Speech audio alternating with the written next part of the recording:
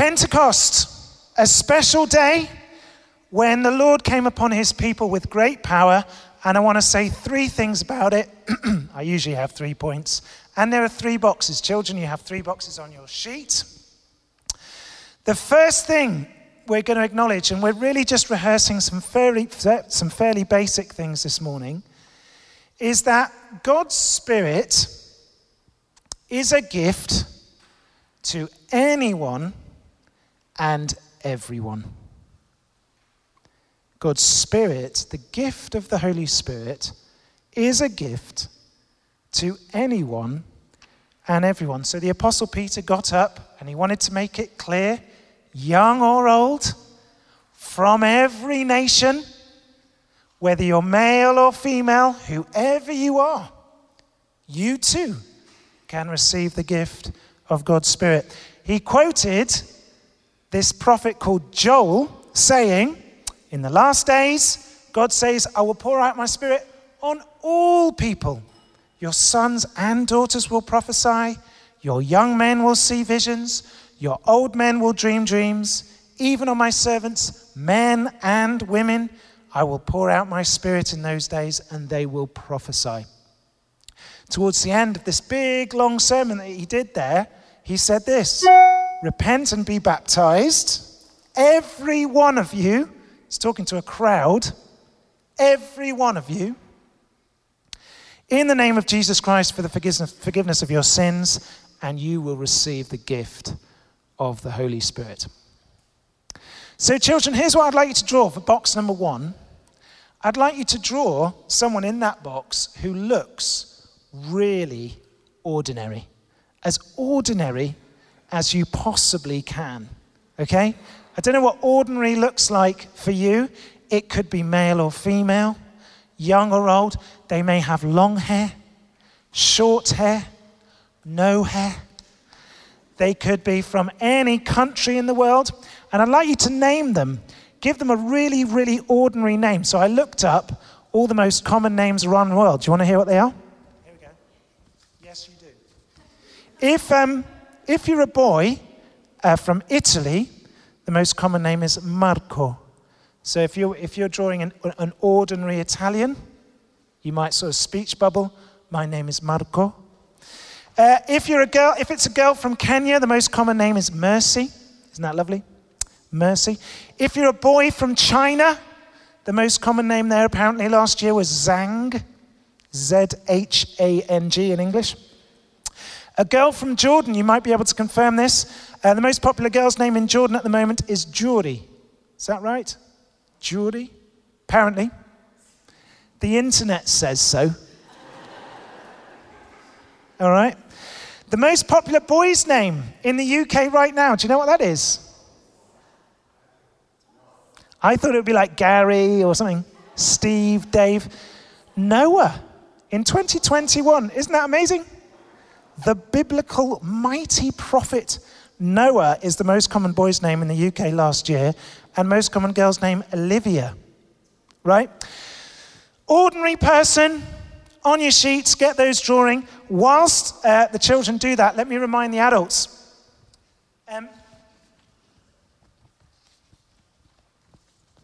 The disciples, remember at this point, they've lost their leader, the Lord Jesus. He's gone, 10 days gone.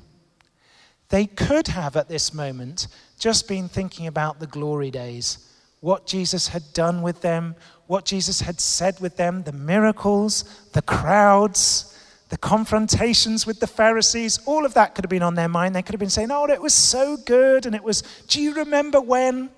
All those kind of conversations would have been happening. They could have felt a bit sorry for themselves, a bit upset. But actually, Acts chapter 1, verse 14, the whole time before Pentecost, they're praying, they're worshiping, they're expecting a new thing. They're waiting on the Lord for a new work. That's what they're doing as they come into Pentecost and the giving of God's Spirit. And very excited they are, of course, when they discover that the Spirit of the living God is for everyone. So that's point 1. The Spirit of the Lord for anyone and for everyone. Okay, point 2. Children, are you ready? Next one. The promised Holy Spirit came with signs, great signs of fire. So you can see all the ribbons we've got around the church. And wind. So here's the verses. Acts chapter 2, verse 1. When the day of Pentecost came, they were all together in one place. Suddenly, a sound like the blowing of a violent wind came from heaven and filled the whole house where they were sitting. They saw what seemed to be tongues of fire that separated and came to rest on each of them. Now, just remember this. The Christians, those first Christians, must have thought to themselves, without Jesus, with our leader now gone, surely we have no chance. Like with Jesus, the job was big enough, but with him now gone, our leader, what on earth are we going to do? And how on earth are we going to carry out the mission that he's given to us? And in the midst of that, the Spirit of the Lord comes with these amazing signs. So before I get you to draw something, I would actually like to see if at St. John's Southend this morning, we could be a rushing wind orchestra. Do you think we can do this? So here's the plan. When my hand's down here, you've just got to go shh, like that. But as my hand goes higher, you've got to up the volume shh, and up the pitch as well. Shh. Are you ready? Let's see if we can produce a rushing wind. Okay, ready? All together now.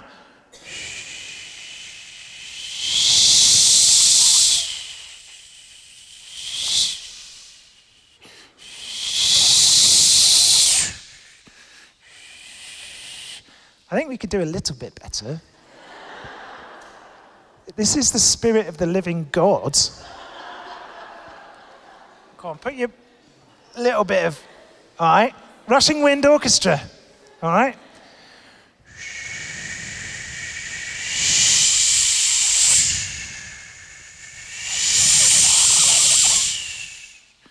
All right, that'll do. We'll work on that for next year.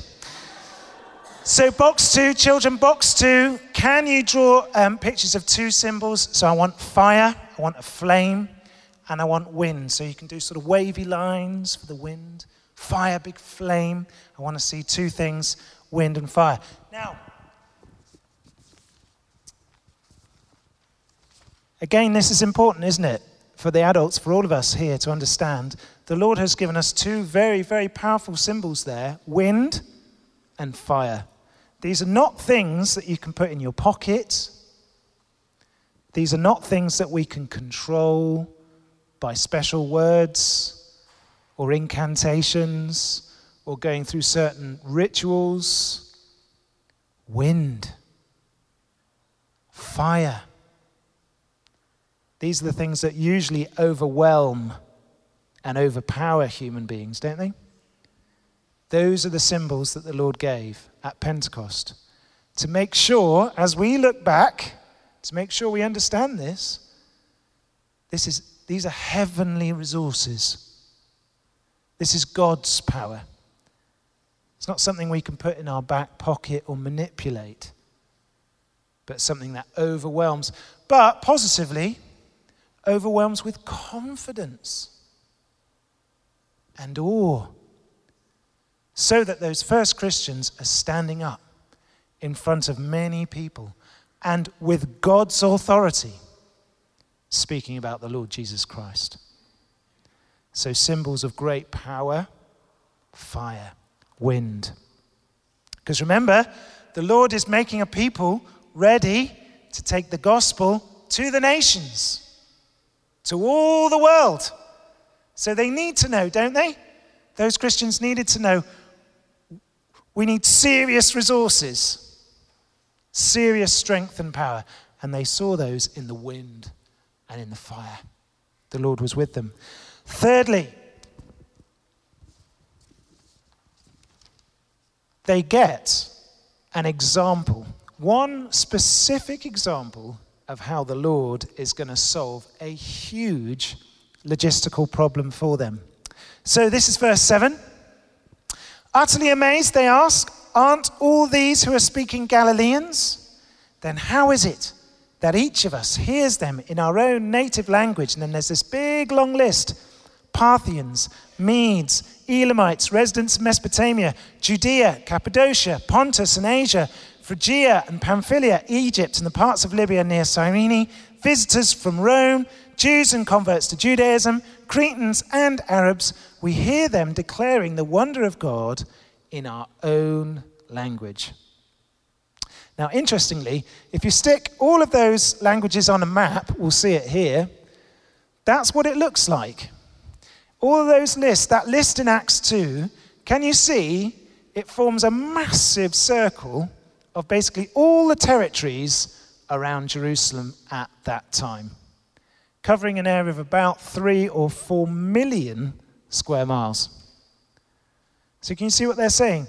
Granted, it's not the whole world, but for them, that is pretty much a massive start, isn't it? It's a huge, it is their world.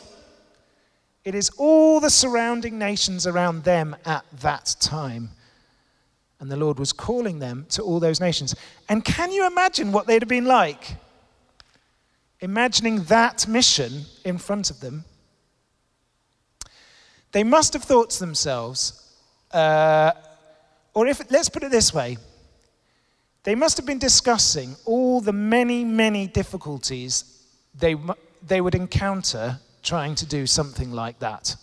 I'm sure people were saying, oh my gosh, we're going to need money, we're going to need transport, we're going to need people, we're going to need to pray, all of that. But then, apart from all of that, someone I'm sure might have piped up and said, even if we got all of those things, we can't even speak their language. Like we're stuck. We can't even relate to these people because we can't speak their language.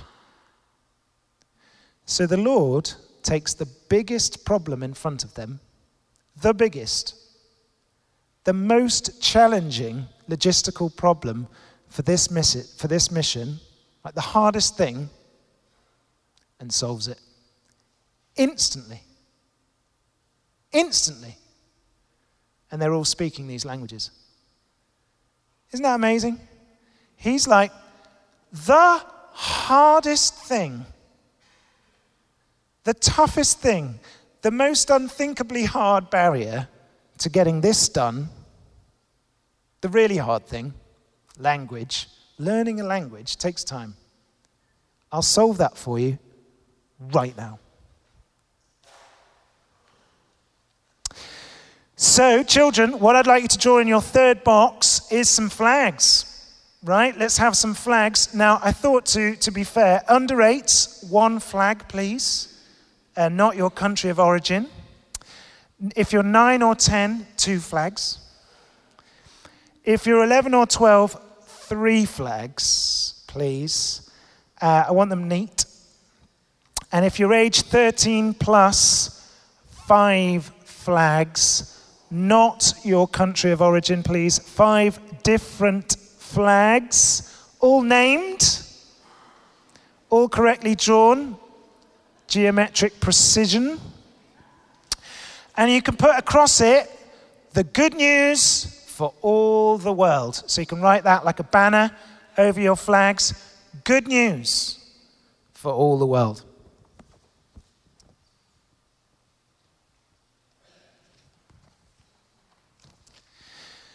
As the kids just do that, a final thought then. The gospel of Jesus Christ is God's gospel. It's for the world. And here the Lord was showing his people, then and now, what's the biggest problem? What's the hardest, most unsolvable thing for you as you want to carry forward the good news of Jesus to where you are? Or the people whom you're moving amongst, or the people of this parish, 4,000 residents in our parish right here in St. John's, or this city, 200,000 people in the city of Southend. What's the barrier? What the Lord's saying, what's the biggest thing? What's the hardest thing for you? I'll solve that. I can solve it immediately. I'll give you signs of great power, wind and fire.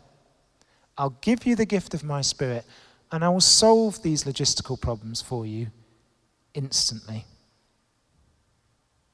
Would you trust me? Hallelujah. So, brothers and sisters, this is Pentecost. We come back to this again and again to remind ourselves we're doing the Lord's work. It is the Spirit of the living God who fills and equips us, the same Spirit who came with signs of wind and fire, the same Spirit who can overcome any barrier. There is no barrier too great for this living Lord, God the Holy Spirit, to overcome. And he can do it immediately. If he wills, and if he wants to, and if we trust him, he can do it immediately. So let's pray. Children, you can come and show me the things that you've drawn at the end of the service. We'll sing in a moment one more time. But let's pray together to the same God and Holy Spirit as we pray now together. Let's pray.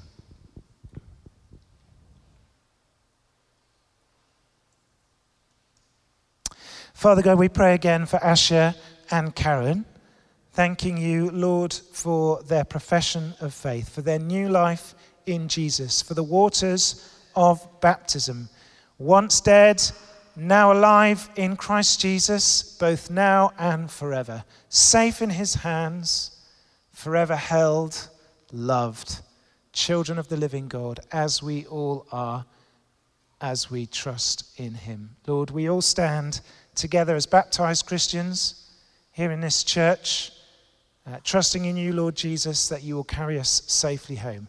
Until that great day, we pray that the same Spirit who filled your people at Pentecost would continue to fill and equip us in the same task. Lord Jesus, you've called us to the nations, and we're going to start in Southend on Sea. And so, Father God, who is at this time teaching the hearts of your faithful people by sending to them the light of your Holy Spirit, give us, by that same Spirit, a right understanding of the Spirit's work and power today, and to rejoice in that power to equip us for his mission through the merits of Christ Jesus, our Savior, who is alive and reigns with you in the unity of the Holy Spirit, one God, now and forever. Amen.